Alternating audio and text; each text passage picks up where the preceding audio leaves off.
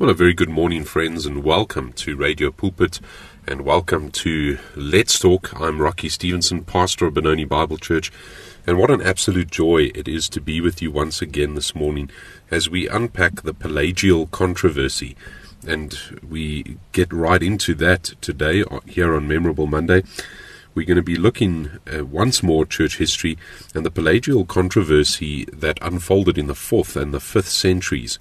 So join me as we delve then into the theological depths surrounding the nature of original sin and grace, with key figures like Pelagius and Augustine shaping the very foundations of our faith.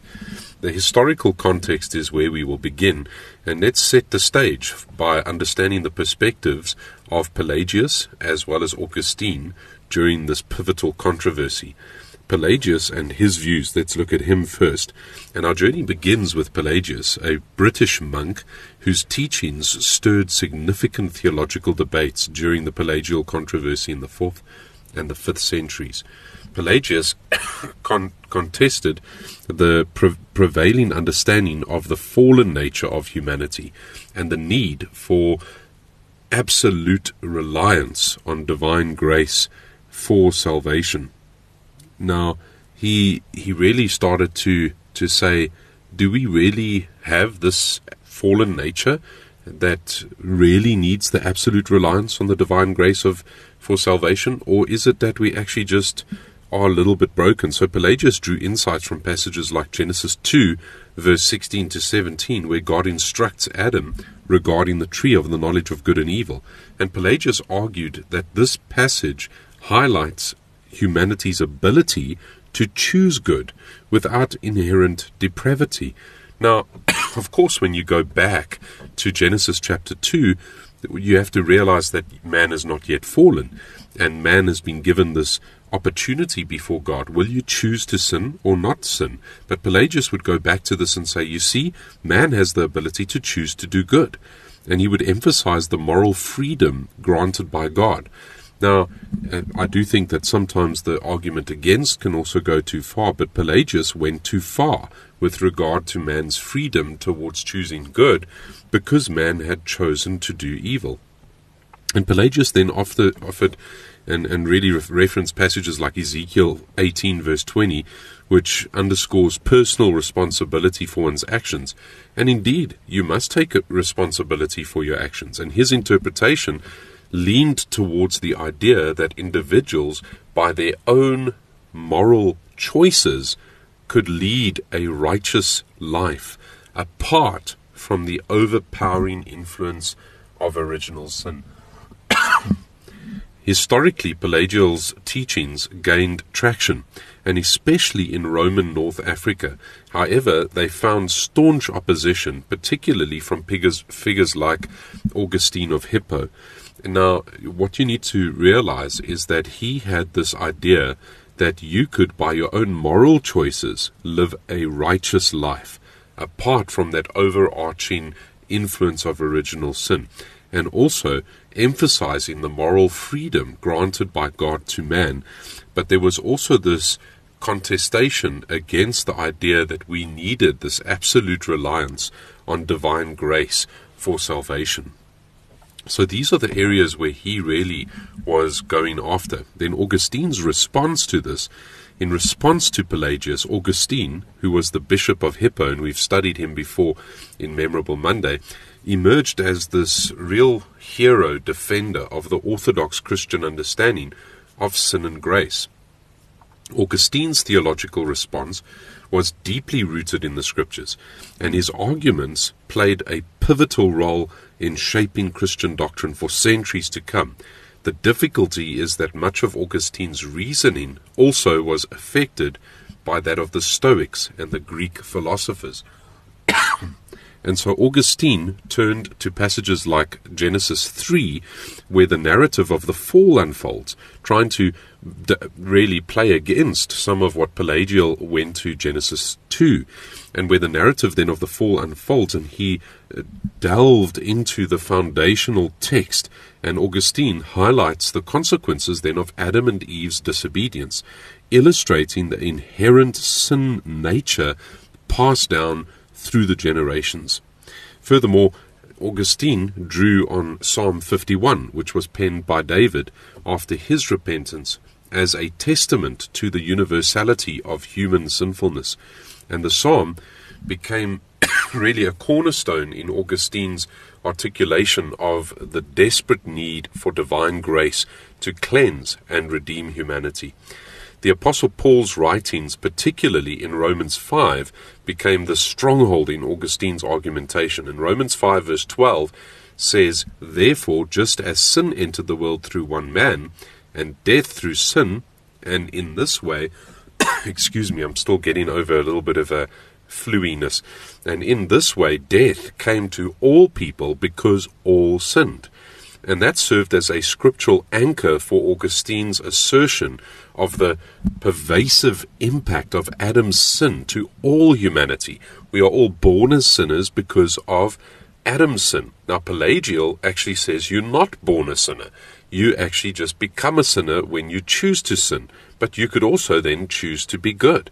And so Pelagian went way too far, saying you're not a sinner, you don't need the overarching grace of God, you were born righteous, and you can choose one day whether you will sin or not sin, and you can choose whether you will be righteous. Historically, Augustine's teachings gained widespread acceptance, and the Council of Carthage, which we've also studied in 418, and then in Ephesus 431, affirmed his theological stance against Pelagianism. And Augustine's emphasis on the indispensable need of divine grace became integral in the theological framework of the Western Church. But let's look at the Bible, and let's think about this in this regard. It's good for us to go back and to think about what have we seen within the Scriptures. And as we turn our attention to the biblical foundations that underpin this Pelagian controversy, Augustine's counterattack on it, I want to try and see where have we gone possibly too far. Now let's look at original sin. Our exploration of original sin does take us back to Genesis 3 and the fall of humanity as it unfolds. Augustine's right to go to passages like Psalm 51 and Romans 5 to further underscore our inherent sinful nature, highlighting that desperate need for redemption. However, the navigation and navigating the theological terrain of this, it's essential to reflect on the debate that was sparked by figures like Pelagian and Augustine. While Augustine's emphasis on the pervasive impact of original sin on humanity is profound, and indeed we must say mostly biblical in many respects, I think that some have rightly questioned whether we have veered too far into his argumentation. For example, does the doctrine as we have it today of total depravity neglect the fact that man was made in the image of God and is a moral creature?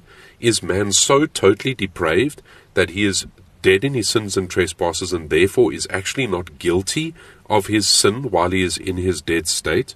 Does it potentially overshadow the responsibility that man has in responding to the free offer of salvation of Christ? Does it somehow mediate some of the consequences of that sinful behavior? Could you just look at a man and say, well, he's totally depraved, so therefore the wickedness that he's done is he's not really guilty of that because of his sinful, fallen nature. He was born that way, he carried on to sin that way. Does this neglect or go too far regarding the fact that man has been made in the image of God? The desire also expressed in passages like 1 Timothy 2 verse 4, where it says that God desires all people to be saved and to come to a knowledge of the truth, also adds another layer to this discussion. If man is truly totally depraved in the sense of Augustine's explanation and many others that have built upon Augustine, how can he be held responsible for his sins? While salvation comes solely through the grace of God, and we see that within the Scriptures, this is attributed fully to God and he gets all of the glory. Is it possible that in this historical debate between Pelagianism and Augustinianism, both sides have gone to certain extremes? Perhaps at its core, the biblical answer lies in the mystery that God is sovereign and man is responsible under the sovereignty of God. So let's look at grace. the concept of grace even saturates the Bible. In Ephesians 2, verse 8 to 9, or Titus 2, verse 11, and John 1, verse 14, where it illuminates the divine favor bestowed upon us. And these passages resonate with Augustine's insistence on the necessity of divine grace for salvation. But those passages are absolutely glorious, and Augustine's usage of those passages absolutely brilliant. However, as we contemplate just the richness of God's grace, we also recognize the importance of acknowledging the responsibility that comes with it. When God has given this grace to us, man is responsible to respond to the grace of God. And the mystery of God's omniscience just adds depth to this reflection. That's where the real mystery is. How absolutely glorious is God's omniscience in regard to salvation. And it prevents us from actually pointing fingers at God or attributing our circumstances solely to His choosing. We can't just point at God and say, well, Lord, you made me this way. I was born a sinner, and I continued in my total depravity, and therefore I shake a fist at you because I'm burning in hell. See, it challenges us to recognize that God has indeed intervened in this fallen world through the incarnation of our Lord Jesus Christ, and that stands as this profound testament of God's intervention, making a way where there seemed to be no way without Him. And man is called to repent, to believe, to put their faith in Jesus Christ, to look to Him and to live. And this is part of this divine mystery, the mystery of the omniscience of God. The fact that man in his sin is able, because of the fact that he has been made as a reasoning creature, as one that is in the image of God, he is able to respond to the God that made him. So some of the theological implications of this, and as we delve into the theological implications that stem from the Pelagian Controversy, we must recognize the profound impact that it had on our understanding of some key doctrines. But we need to go back to the Scriptures, and this is the point that we must always come back to. Go to the Scriptures. On human depravity, the controversy profoundly shaped our understanding on human depravity, and we looked at that. Divine sovereignty, human responsibility.